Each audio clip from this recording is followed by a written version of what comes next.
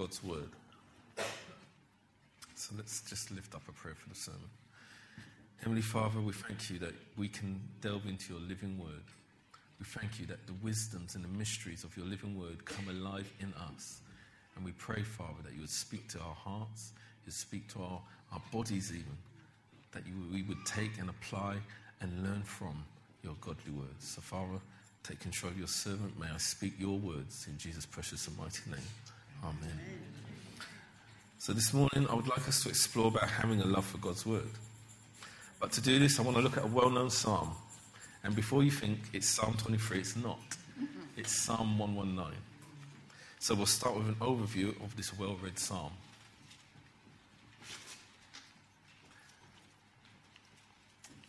Okay. So this psalm contains 176 verses and is the longest single chapter in the Bible.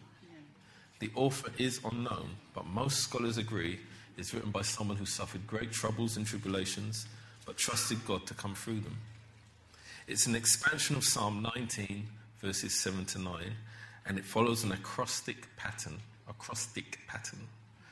It is a prayer that contains many elements, and in almost every verse it refers to the Word of God. It uses 8 different terms to describe the Word of God. Prominent themes include the Word of God is all-sufficient, trusting God's character, his plan and purposes for mankind, a love and reliance on the Word of God, to encourage us to live a lifestyle of obedience to the Lord. It reflects the persecution and affliction that the children of God will face, and it affirms that God's Word reflects his very nature and character. I've only listed a few, but I'm sure there's more. It shows his righteousness, that he's trustworthy, truthful and faithful, never changing, eternal. He is light, for there's no darkness in him, and he's pure in every way. There have been many debates on who is the author of this psalm. Some say David wrote this psalm, while others, who are more modern commentators, feel it could be written after the exile by Ezra or Daniel or Nehemiah. But all agree it was by someone who loved prayer and had endured and overcome many trials by the hand of God at work in their lives through his word. We know it was written over a period of time and compiled together as one psalm, so each section may not link to one another, but each brings a truth about God's word in its own right. It includes prayers for requests for wisdom, praise, obedience, lament, which is crying or weeping, and vindication. The psalm is constructed in an acrostic pattern based on the alphabetical order of the Hebrew alphabet. This is the Hebrew alphabet. Don't know if you can see it properly, but... So it's made up of 22 sections or stanzas, and each section consists of 8 verses. If you want to do the maths, that is 176. What makes this acrostic is each of the 8 verses begins with the letter of the Hebrew letter the stanza represents. So the first stanza was Aleph. So that one. And each verse starts with this letter. Now that's quite clever to make sure that every verse in 176 verses starts with each one of these characters.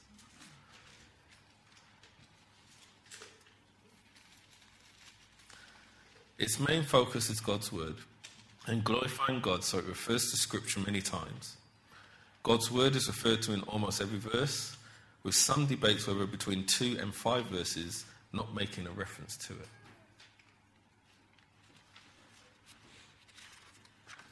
These 8 words are used as references to God's word. This psalm is the longest chapter in the Bible and can be found near enough halfway through it. So if you literally go to halfway through the Bible, you will find Psalm 119. So 8 words. The law, which is the most common, which represents the first 5 books of the Bible, the Torah. But this word is also translated as teaching or revelation. God's word, his spoken and revealed word, but also the judgments and testimonies, which are judgments or rulings, but also relates to the word witness or being loyal to God's covenant promises. There are his commandments and his statutes, So they tell us what we should do, and also the God-given laws to God's people. They reflect his precepts, which are guidelines or instructions, and his spoken word, so it's anything that's spoken by God, commanded, or promised. Many Christians of note have meditated, memorized, and stated the blessings they have received from it, such as John Calvin, David Livingstone, Martin Luther, John Ruskin, Charles Spurgeon, and Charles Spurgeon preached 22 sermons on this subject, and William Wilberforce, who was the famous politician who abolished slavery in Britain. Charles Spurgeon liked Psalm 119 so much he said, we might do well to commit it to memory. George Wishart, Bishop of Edinburgh in the 17th century, was condemned to death and was to be executed by hanging. While on the scaffold, he asked for Psalm 119 to be sung as his last request. Before they were able to complete 2/3 of the psalm, his pardon arrived and his life was spared. An example of the power of the word of God. Now, don't think it's because the length of the psalm was what saved him. It's the power of the word of God that saved him. Now we have the context of this psalm. We will look at the first few stanzas and this well-known psalm and how they encourage a love for God's word. So the overall Psalm 119 is, this is the title of it, is Meditations and Prayers Relating to the Law of God. And the title of our first stanza, Aleph, is the blessedness of those who walk in God's word and the longing to do so. How blessed and favoured by God are those whose way is blameless, those with personal integrity, the upright, the guileless, who walk in the law and who are guided by the precepts and revealed will of God, of the Lord. So we are blessed when we walk in the law of the Lord. When we do so, we can begin to live a blameless life with his integrity, which the Lord's love and grace shines out from. Many people would say that living an upright life for God is boring or dull. But I can tell you that a life lived by God and for God, by his ways, is far from boring and does not suffer from the uncertainty, emptiness, or insecurity that living in the world will bring your way at some point without his word. We can live by and through the revelation of God's will and purpose as we continually seek his face and will in all things, big and small, important and unimportant, urgent and non-urgent. We can seek God through prayer, fasting, worship, and serving, as well as reading his word. But we need to combine these with reading the word to experience the fullness of God's presence and love. Verse 2, blessed and favoured by God are those who keep his testimonies and who consistently seek him and long for him with all their heart. They do no unrighteousness, they walk in his ways. Church, I think we would all agree that God himself is a blessing, and he wants us to share in his blessedness. His word shows us the way to share in this. We are blessed when we seek him with our whole heart, and through this keep his ways and commandments. We willingly live our life for him according to his ways for our good and the good of others. Charles Spurgeon commented that we should allow God to apprehend our hearts. He also said, strange to say, in scriptural phraseology, a heart may be divided and not broken, and it may be broken but not divided, and yet again it may be broken and be whole, and it never can be whole until it is broken. We will strive to do no wrong because we want to stay in the will and presence of God, and he requires this of us to enable us to see, hear, and follow his ways. I believe the infinite mysteries held within God's word are only revealed to those who seek diligently to know more from it and truly want to live a life directed by them. It is not enough for us just to know God's word. We must apply and live by it to enjoy its blessings. A heart and ear that is attentive to God's word and ways is blessed, but will also be a blessing to others. Not just the heart and ear are blessed, but through them the whole body is blessed. God uses the same principle for his church body. If a brother or sister in Christ is blessed with particular gifts or abilities or passions from God, they can be a blessing to the church and the world around us when they continue to live and walk in God's ways and purposes. The lives of those who walk according to God's word become living testimonies to God's goodness and character, for these are seen through their lifestyle and their choices. Verse 4. You have ordained your precepts that we should follow them with careful diligence. Oh, that my ways may be established, to observe and keep your statutes, obediently accepting and honouring them. The psalmist understood we need God's help to follow his ways, and that we need to strive to be steadfast and obedient to God, to walk as we should for him. As I read it, the psalmist considered this not only a pleasure, but an honour to do this. For this is more importantly, he wanted to do it with God. Following and being obedient to God's commands and instructions not only produces blessings, but also honours him. It also opens the door for more of God's grace to be poured into our lives. We need to pray for the ability to obey God's word. Without his grace and mercy at work in us, we will fail to obey his word. God confirms to us again and again when we wholeheartedly follow him and love him, he never leaves us nor forsakes us. And his mighty right hand of power is always at work for us and through us. The psalmist openly shows their complete dependence in God's direction for their life, but also their complete surrender to God's will and way.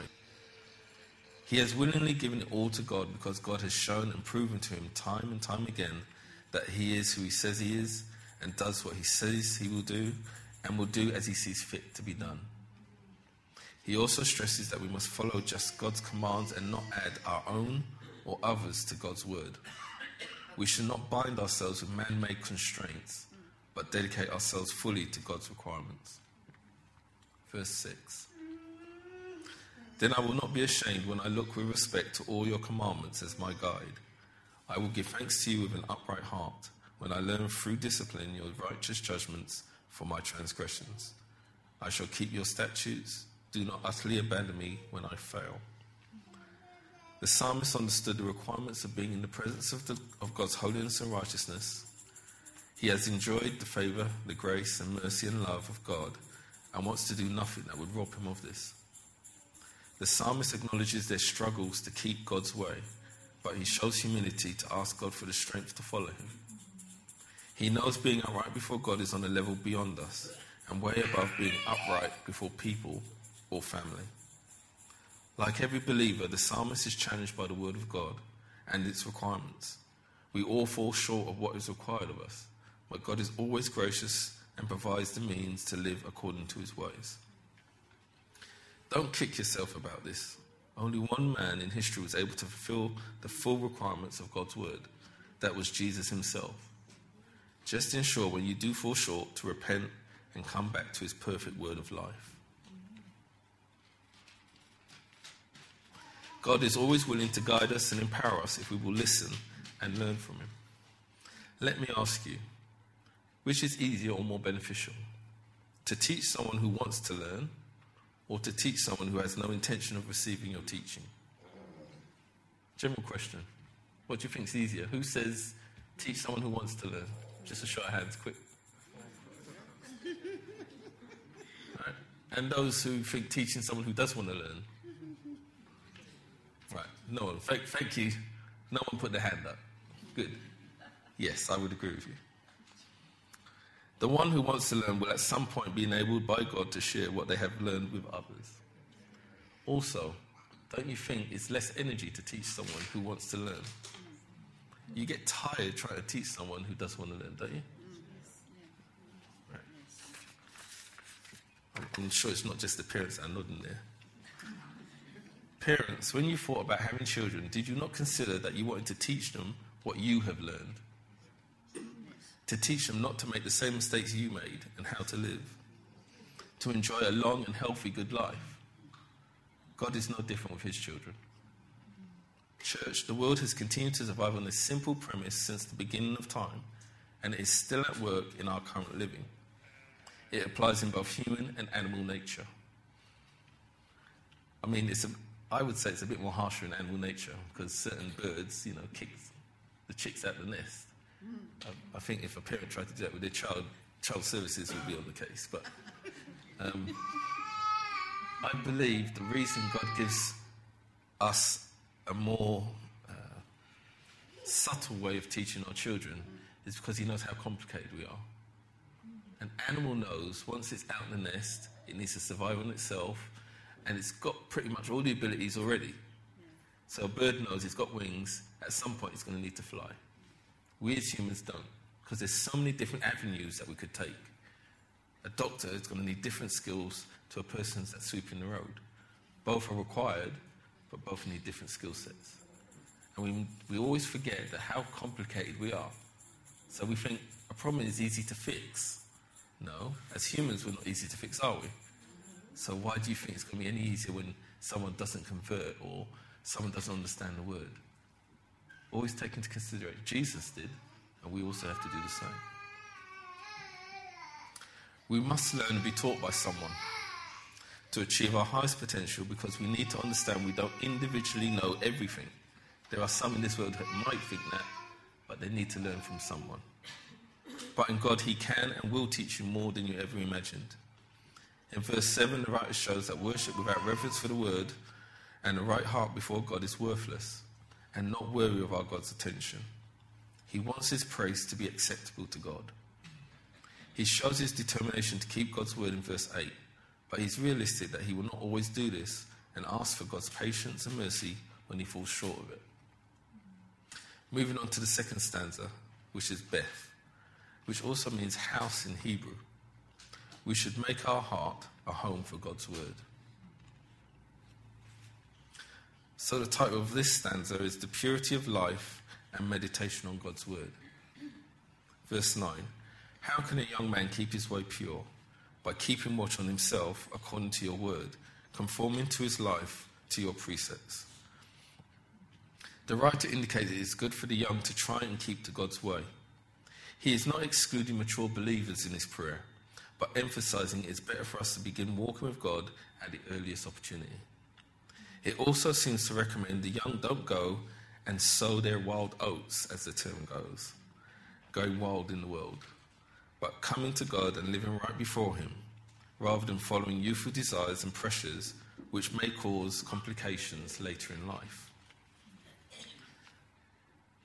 The foundations for living a life for God starts in his word. It sets the standard for us, determining right from wrong. It cleanses and reveals truth, highlights blessings and curses, and gives reasons why it is good for us. God's word can also overcome temptations, bondages, and insecurities we may have about ourselves. Jesus overcame the devil with the word of God during his temptations in the desert. We can also use his word to defeat the devil and loose people from their bondages. The psalmist implores us to protect and guard what we have learned from God as if our life depended on it. And in reality, it goes beyond this life to include our very eternal souls, which are at stake. But he tells us we can guard ourselves through God's teachings and word. We must guard what we have learned, or the enemy will rob us of it. Jesus gave that stark warning to us through the parable of the soils. False teaching, pride, bad attitudes, unforgiveness, past hurts or sin, and that's just to name just a few, can also blind us from the effectiveness of God's word in our lives. And the revelations and understandings we once had may become dull when it should be sharp like a two-edged sword. The psalmist urges us to store God's word in our hearts. Why? Because by the power of the Holy Spirit, we will speak his words. 2nd Psalm, chapter 23, verse 2 says, "The Spirit of the Lord spoke by me, and his word was on my tongue." God's word is to be spoken or shared with others because it brings life to those who would take it to their hearts and give their life over to Jesus. Jeremiah chapter 20 verse 9 shows sometimes we can't help but speak his word from our hearts. Then I said, I will not make mention of him, nor speak any more in his name, but his word was in my heart like a burning fire, shut up in my bones. I was weary of holding it back, and I could not. God's words can do powerful things. It can bring salvation to the lost, hope for those in despair, encouragement and strength for the weary, direction for the uncertain. It cleanses and rebukes those who trust in God and who have faith in God through Jesus. Moving on to verse 10 and 11, it says, "With all my heart I have sought you, inquiring of you and longing for you. Do not let me wander from your commandments, neither through ignorance nor by willful disobedience. Your word I have treasured and stored in my heart, that I may not sin against you." The writer shows his passion and dedication to follow God, but also his weakness to maintain it. He used Scripture to seek and meet with God.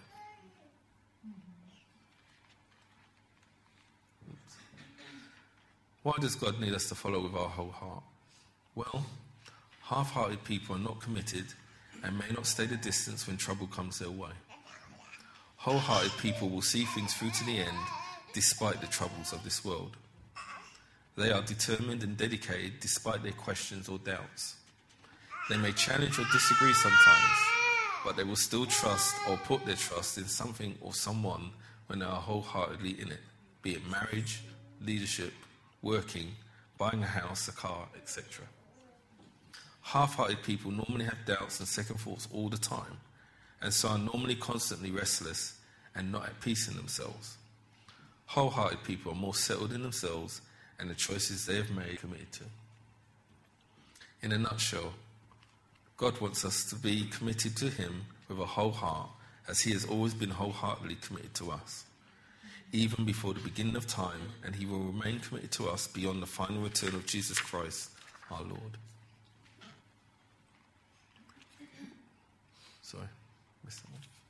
Proverbs chapter 3, verses 5 and 6. "Trust in and rely confidently on the Lord with all your heart, and do not rely on your own insight or understanding. In all your ways know and acknowledge and recognize him, and he will make your path straight and smooth, removing obstacles that block your way." Now that's a well-known piece of scripture, but the Amplified adds that last bit. Normally it finishes on, I can't remember the versions, but in all your ways know, acknowledge and recognize him, and he will make your ways straight. And it stops. But the Amplified shows, but removing obstacles that block your way. Yeah? We don't hear that bit in most versions. And that's very true of God. How many times do you think there's been something in your way, and all of a sudden it's not a problem anymore? And you didn't do anything about it. It's not like you wrote a strong letter to the politician or got someone sacked. Hopefully you wouldn't get someone sacked. But God is always removing obstacles and block your way. And sometimes he needs to remove you out of the way to stop you from blocking yourself. God also commands us to be wholehearted for him. Deuteronomy chapter 6 from verses 4 and 5 is one of many references to this. "Hear, O Israel, the Lord our God, the Lord is one. You shall love the Lord your God with all your heart, with all your soul, and with all your strength." The Lord is seeking people whose hearts will hold and obey his word. 1 Samuel 16 verse 7 states, "But the Lord said to Samuel, do not look at his appearance or at his physical stature, because I have refused him. For the Lord does not see as man sees, for man looks at the outward appearance, but the Lord looks at the heart." Now this verse is taken from the time when Samuel was sent by God to go and anoint David, who wasn't king yet. But if you wind it back a bit, the reason that he's calling David is because Saul, the one that the people wanted, has done such a bad job. Yeah? God had called Saul, but Saul would not listen to him. Saul would not take his word into his heart. But all the people saw was a tall, strong-looking, butch Arnold Schwarzenegger figure, and thought, yeah, he's king. He'll be all right for us.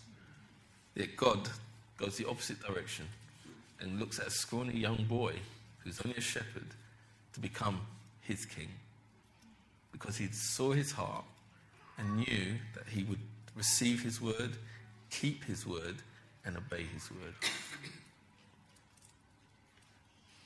Job also recommended holding and treasuring God's word in our hearts. Job 23 verse 12 says, I have not departed from the commandment of his lips. I have treasured the words of his mouth more than my necessary food. God's word reveals the Holy Trinity, Father, Son, and Holy Spirit. And without their work in us, we cannot see this truth or be empowered by their wisdom, grace, and love. It is not enough to know God's word. We must believe it wholeheartedly, as John 14:1 implies. Let not your heart be troubled. You believe in God, believe also in me. The psalmist also recognized that having God's word within our hearts, not just our minds, will steer us out of trouble when we heed it. We are more able to bring it to mind when we meditate or memorize his truth. Coming back to Psalm 119 from verse 12. Blessed and reverently praised are you, O Lord. Teach me your statutes. With my lips I have told of all the ordinances of your mouth. I have rejoiced in the way of your testimonies as much as in all riches. I will meditate on your precepts and thoughtfully regard your ways, the path of life established by your precepts. I will delight in your statutes. I will not forget your word.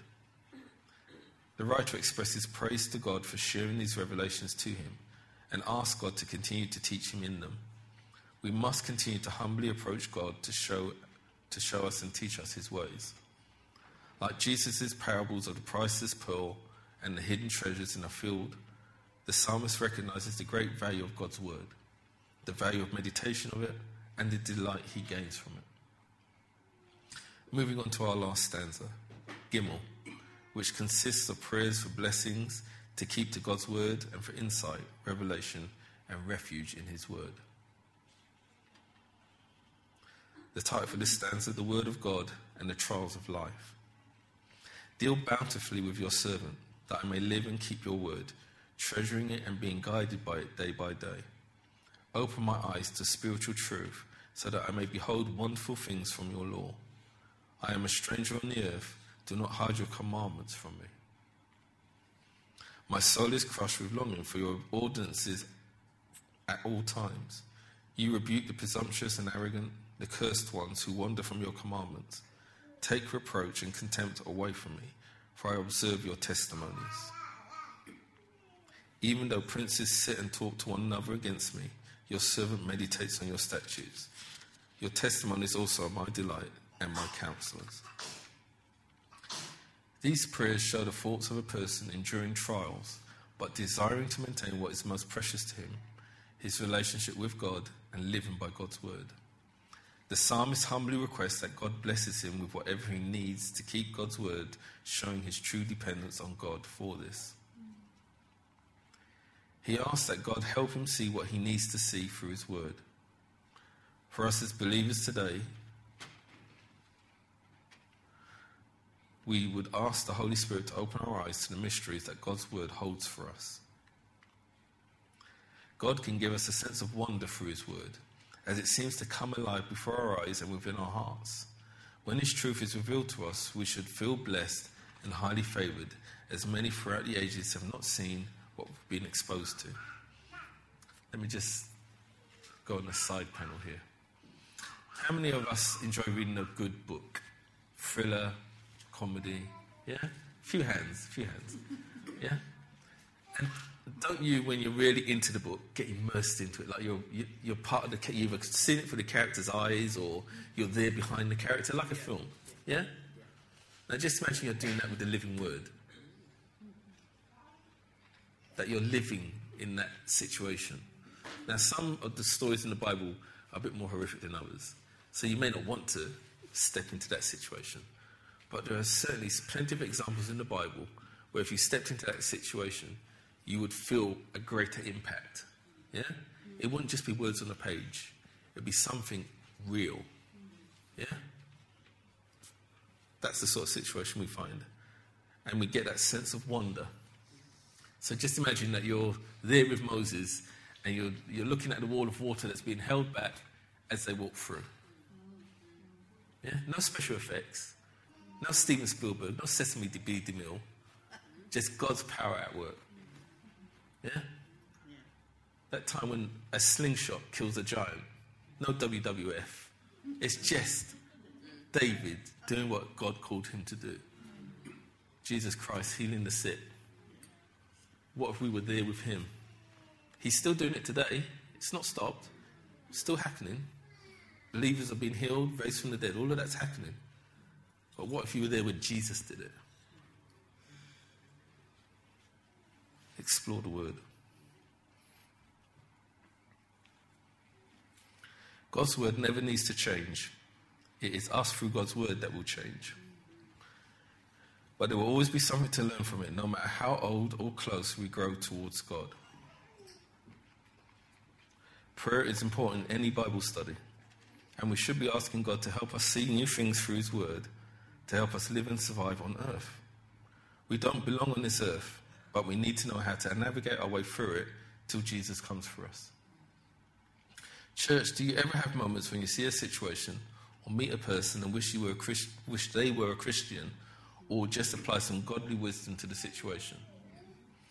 The psalmist also feels this frustration when everyone around you is doing contrary to what God would do and wants you to do. You will feel alone, but remember, you are never alone when Jesus is with you. We may experience reproach, contempt, and slander for keeping God's word, but we will, by God's hand, come through this for his glory. The writer takes comfort that those who would work against God's word, even those in authority over us, will be rebuked by God when he sees fit. He asks God to remove him from their presence, or supply him with the strength to deal with them in their presence. Again, many a time, be careful what you pray for, because God listens. He'll act, but he may not act in how you wanted him to act. So you may be in a situation and you're saying, God, deliver me from this situation. But God says, not yet. Not yet. Because he wants you to grow in that situation. He doesn't want you to come away from that not learning something. So that's maybe why you are in that situation. That may be why you're facing persecution. Because he's toughening you up. I know it's like, I'm using a boxing analogy here. When the boxers are being trained, they don't go to the TGI Fridays and have a party, do they? The trainer normally takes them to a desolate spot and beats the living so-and-sos out of him to toughen him up. And sometimes we need that. Spiritually, we need to toughen up. And we can't do that unless we face a challenge.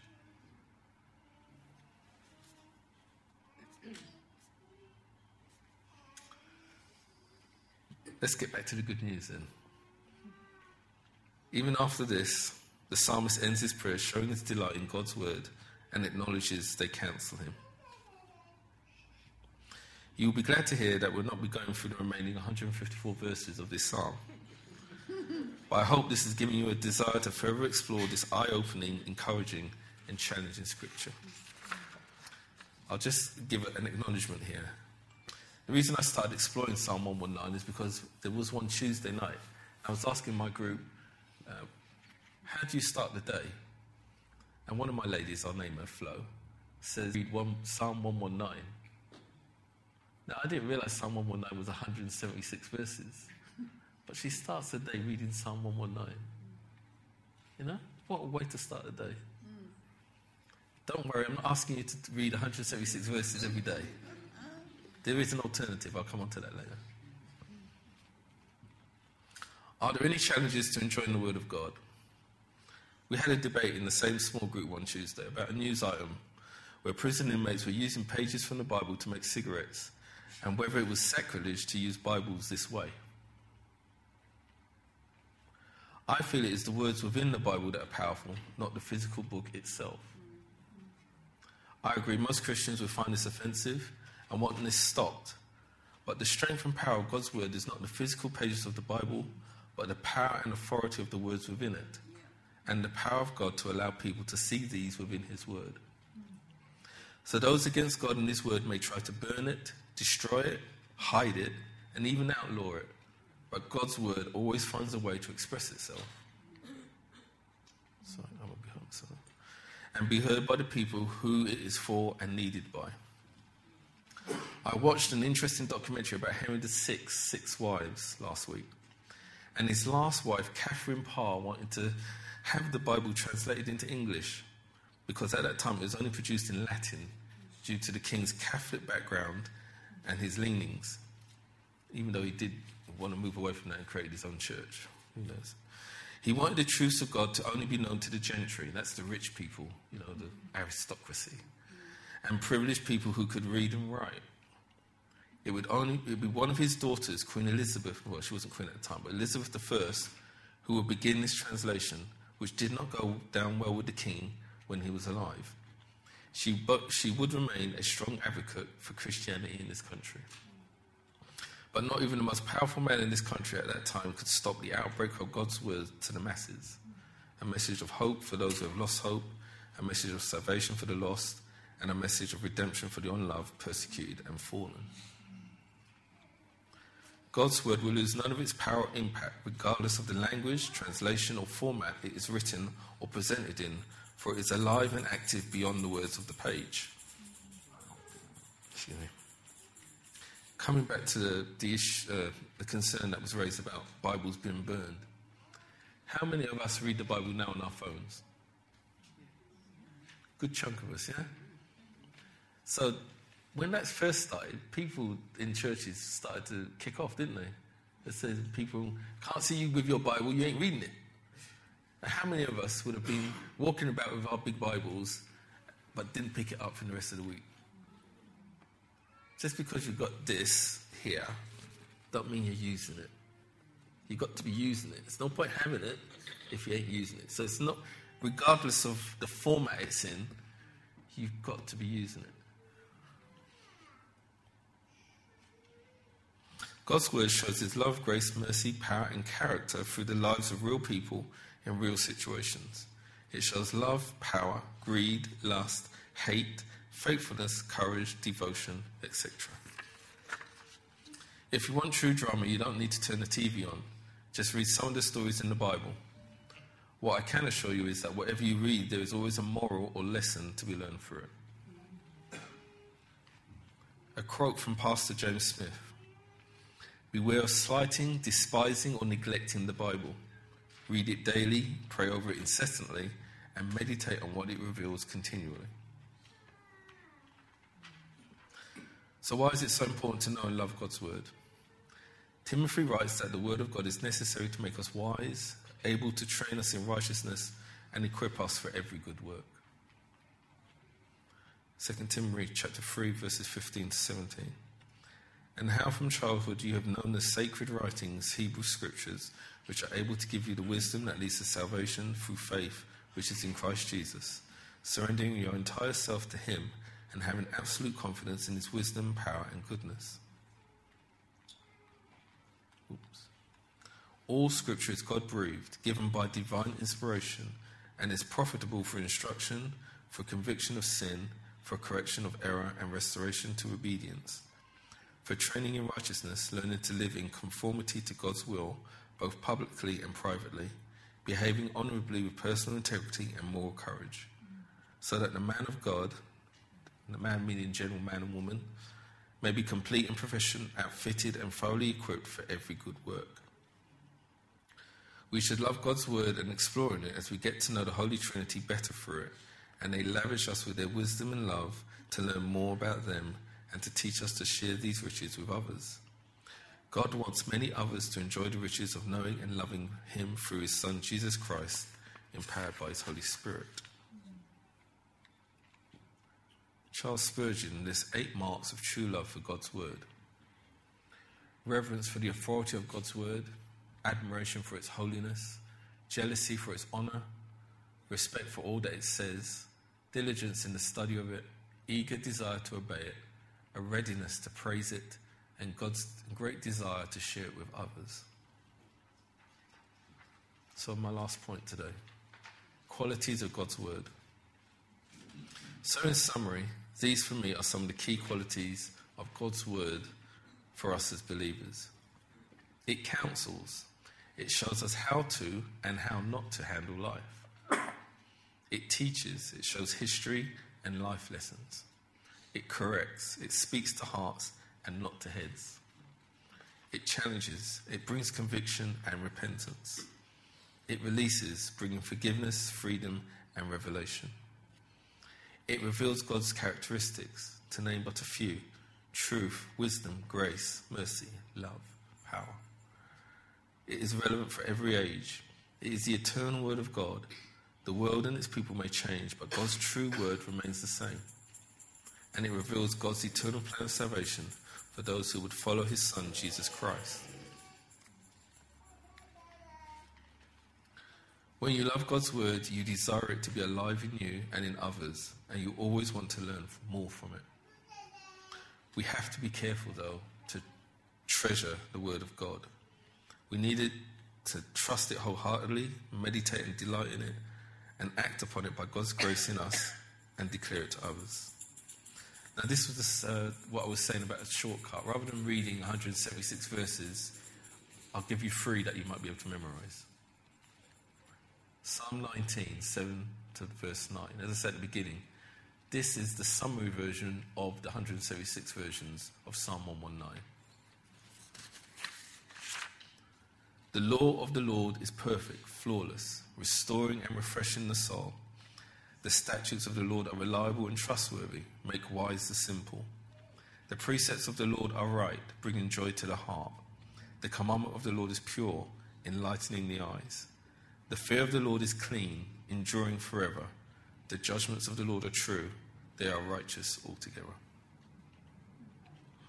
So church, let's try to spend more time in the Word of God and meditate or memorize scripture you find useful to stay close to him. God wants you to enjoy his word and not to see it as a chore. What changes do you need to make to ensure this happens? I know for myself, I started to change the time that I read scripture. What I was doing whatever I needed to do, and then at the end of the day, try to read my Bible. Not very successfully, because normally the Bible was reading me, because I'd gone to sleep. So I made a change, and I said every morning, first thing, I'll pick up my phone and I'll do a verse for the day. And that became a habit, and I do that all the time now. Simple. I'm not talking like a meerkat. I'm just saying it's a simple change that you can make to make sure some of the word of God is coming into your life. So I pray, Lighthouse, let us continue to explore the riches of God's word and increase our love for it. And may we continue to take great pleasure in what God reveals to us through it. Please allow his word to change what needs to be changed, to empower you to make changes to live a life pleasing to our Lord, and to endure what life will throw at us according to his will and purposes, for the glory of his name and for his kingdom. So a quick prayer. Heavenly Father, we thank you for your living word. We thank you that your grace and mercy is so sufficient, and that you provide everything that we need here on earth as it is in heaven. Lord, this word has had many translations, many languages it has been written in, but the power of it never ebbs away. Father, that's because you are alive through this living word. And Lord, we need to make it alive in us. But Lord, we need those tools. We need the strength. We need the courage sometimes to take your word and apply it. So Lord, help us by your grace and mercy. As the psalmist did, help us to ask humbly, to approach your throne of glory for everything that we need, especially to learn more about you through this living word. So Lord, just have your way in Jesus' precious name. Amen.